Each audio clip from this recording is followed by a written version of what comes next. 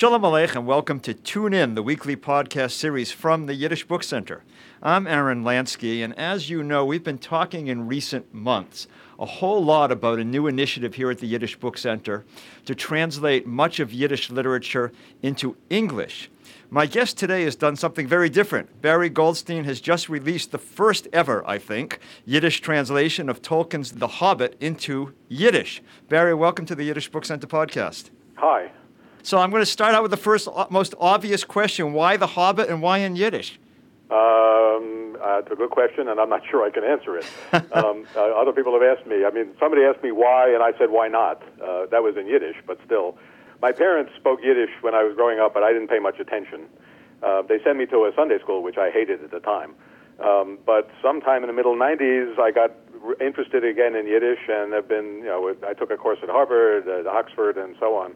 And just got involved in it, in Yiddish activities in the Boston area, and I found it I've been translating other things, and to confess to laziness, translating someone else's works, I find it's interesting and difficult enough, but it's a lot easier than thinking up things of my own to write as sort of a crutch, and I just find it very absorbing and interesting, especially things like having to think up new words for things that just weren't in Yiddish. All right, we'll talk about that in 1 second, but just tell me, sure. What is your work in real life? What do you do when you're not translating The Hobbit into Yiddish? Well, I've been retired now for about a year and a half, but I've been a computer programmer for God knows how long, 45 years or so. I began to retire about 4 years ago when the projects I had were less than half time and then quarter time, and a year ago, March, I decided that was it.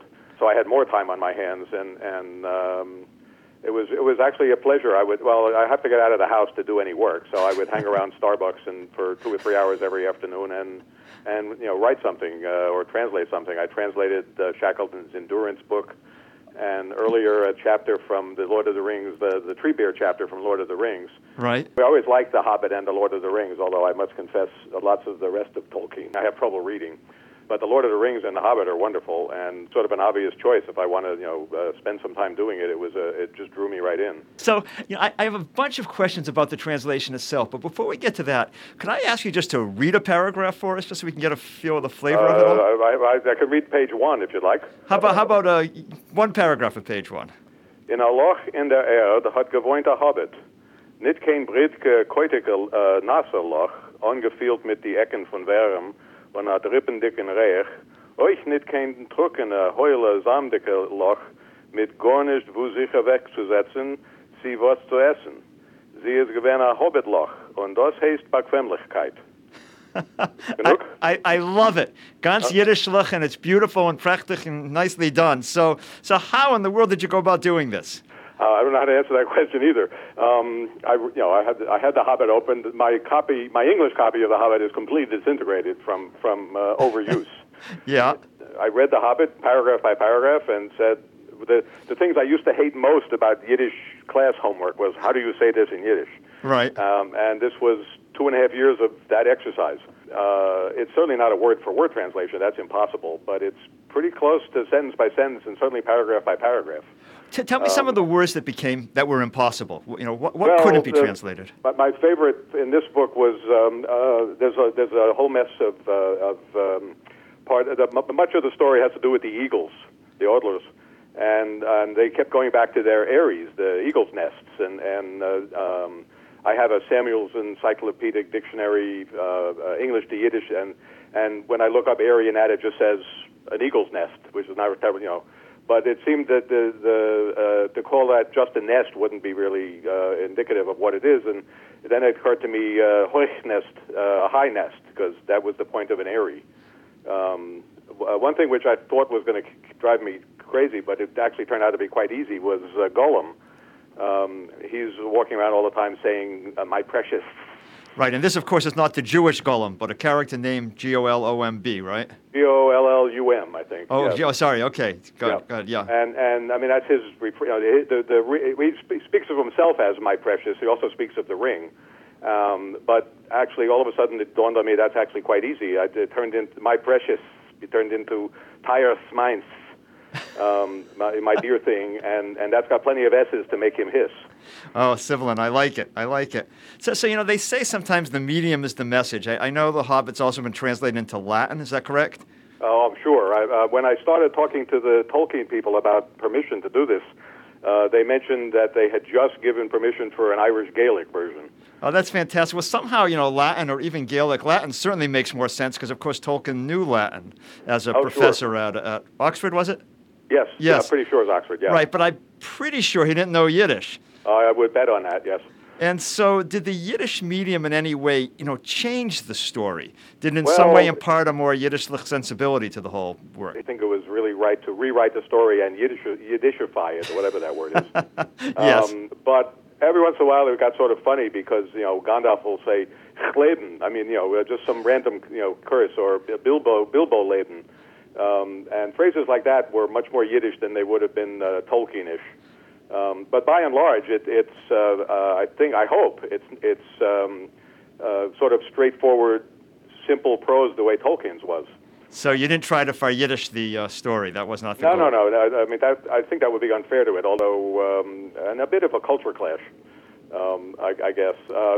Someone I know is talking to me about translating Pride and Prejudice into Yiddish, and that would be even more of a culture clash. Much more so, just because of the manners and the language of the whole thing, right? This is the Hobbit is a sort of interesting adventure story and sort of plausible, but early 19th century comedy of manners in Yiddish is I'd really like to see it. Well, I'll look forward to that one. In the meantime, as I gather from your work on the Shackleton book, and I've read that you are quite enamored of the literature of polar exploration, and you've actually been to the Arctic. So is there any connection between your polar travels and your fascination with Middle-earth? I don't think so. I'll tell you, I'm sorry. They're not both exotic locales for you, or? Well, I think I started with the Arctic stuff from reading, second and third-hand accounts, and then first-hand accounts of just coping with incredibly difficult circumstances, if there were any parallel to the Tolkien stuff, it would be more Frodo's trip than Bilbo's. The Lord of the Rings is much more harrowing than The Hobbit. Right. My brother's very disdainful of The Hobbit because it's just a kid's story. It is a kid's story. I take away the just. Right. And who's the audience? Who's going to read this? Well, when I first started this, I figured I'd have an audience in the middle to low two figures. And to tell you the truth, I've very carefully, at the end of the year, I was going to find out how many I've sold, but I've avoided finding that out just to, not a question of being disappointed, but it's like when you're hiking and you look at your altimeter every 3 minutes, you just get frustrated. I think there's certainly a lot of younger Yiddish activity nowadays. And I know that Brandeis has classes, Harvard does. There was a time when the average age of the Workman Circle Yiddish lecture audience was dead. But lately, there's been a lot more college-age students, and I know at least 4 or 5 families that are speaking only Yiddish to their children. So that's an audience. I'm not sure. I mean, the biggest bulk of Yiddish, the biggest reservoir of Yiddish is now the ultra-Orthodox community. Yes. And will you crack that market? I don't know. A fellow who knows better than I about that said that, first of all, Jews were doing that. They might not approve of it, but it's Goyim doing it, so they can do whatever mishigas they want. And there's almost there's essentially no mysticism or religion or anything in the Shackleton stuff. Right. The Hobbit, they may not take to that much because it's certainly full of magic and strange things like that. On the other hand, it's still not Jews doing it, so perhaps. Right. I just don't know. I don't think I get lists of people. I'll get the number of books sold, but they won't tell me. Certainly, I don't want it for privacy reasons. The people who bought it. Right, but it should be fascinating to see what happens. We've had something like, probably getting on to 400,000 downloads of Yiddish books from our digital library over the last 3 or 4 years. So there's clearly far more demand out there for Yiddish than we ever expected. And we're certain that some of that, at least, is coming out of the Hasidic world, perhaps surreptitiously, but it's coming out of the Hasidic world nonetheless. So who knows what doors you've opened here? I hope so. I mean, I certainly don't. If I had a day job, I wouldn't give it up for the returns from this book. And it was certainly a labor of love. Although I would have been disappointed if it just stopped there. Right. Well, it's the on my Tolkien bedside table, Barry, so I'll be Oh, reading good.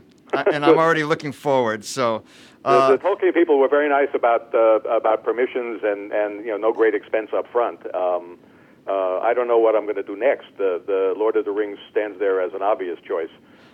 so that's a much bigger project, though. You're talking about 3 volumes, right? And Well, one book at a time, please. Yes, I don't know if I'll live long enough to do all 3. And someone else suggested the Harry Potter books, or at least the first one. I think the Lord of the Rings is about 1,200 pages, which is like 4 Hobbits. right. The 7 Harry Potter books are enormous, something like 4,500 pages. But I could start with the first one if they give me permission, just to keep me busy and do something I really like doing. So what's his Yiddish name? Harry Potter. Not Herschel, huh? No, well, I don't, believe me, I don't know what to do with Gryffindor and other names like that. Some Hobbit, things may be best left untranslated. Yeah, well, yeah. In the Hobbit, if something meant something, I translated it. So Mirkwood became Chmarnevald. But if it was just like, Hobbit, it's just Hobbit. I mean, if it didn't really mean anything, or I didn't, was too stupid to know what it meant. Basically, it got transliterated. What's your actual work process? How do you do it?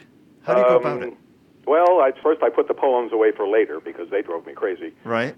They rhyme, unfortunately. So the first pass was just plowing through the book and coming up with something, and then I got very drunk when I finished the whole book. But then I think I reread it and reworked it, finding typos and rewriting things. Do you work 6 more times? Do you work on a computer? Yeah, yeah. I can type in Yiddish in the Microsoft Word or Open Office. The word processors, those 2 word processors with a keyboard handler will let me type Yiddish. And do you have a stack of Yiddish dictionaries with you in Starbucks while you're doing this? Well, the other project I've been working on that also finished, I have much too much time on my hands now, is the new comprehensive English-Yiddish dictionary. Oh, yes, with your colleague Harry Bachner and Solon Beinfeld, Solon right? Beinfeld, yeah. And that's well, we thought it was going to be printed this month. I think it's coming out now in January. Right. And I have that online. I have a test version online, so I can look that up. And I actually have, I have a completely disintegrated copy of Weinreich with me. I also have some of Mordechai Schechter's drafts of English to Yiddish for neologisms and stuff like that. And do you create neologisms of your own? Like Heuchnest and things like that. Yeah. Not so much in The Hobbit as in, God help me, in Shackleton, which had so much nautical jargon which is obscure in English, never mind in Yiddish. Well, you are definitely bringing Yiddish where it's never gone before. There are no 2 ways about it. Well, the Shackleton was my Yiddish teacher when I was at the YIVA program, Leah Robinson, suggested, and I did it for the Shackleton thing. Every time I coined a word in the Shackleton translation, I footnoted it. Just to make it easy to, if somebody wanted to make a glossary from it or correct my words. That's wonderful. Wow. I added only 2 or 3 footnotes to The Hobbit. Besides, Tolkien had 1 footnote in there, which is sort of strange. I don't know. He didn't really need it, but if he's going to have 1, I had 2 or 3 or 4 of my own. And what do you think Tolkien would have made of this whole project? I hope he would, be at least mildly amused. What did the Tolkien people say when you called up and suggested Yiddish? Did they do a double take, or did they, receive that with the British equanimity on reserve? They had sort of been forewarned because I got permission when I did the Treebeard chapter, the Boimbord. Right. That was actually sort of funny. The first person I found and emailed wrote me back saying he would pursue it for me if I'd like, but he said they're very stingy with permissions, except for excerpts of 300 words or fewer.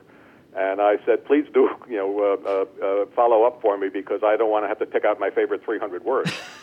and it took 2 or 3 more emails, but they weren't. That was just 1 chapter, and they basically just gave me permission with no conditions, no money, no terms. And you couldn't hear the eyebrows being raised as you presented the idea of Yiddish? Then again, the advice of Leah Robinson before I started this thing, she said, perhaps you should see if it's already been done.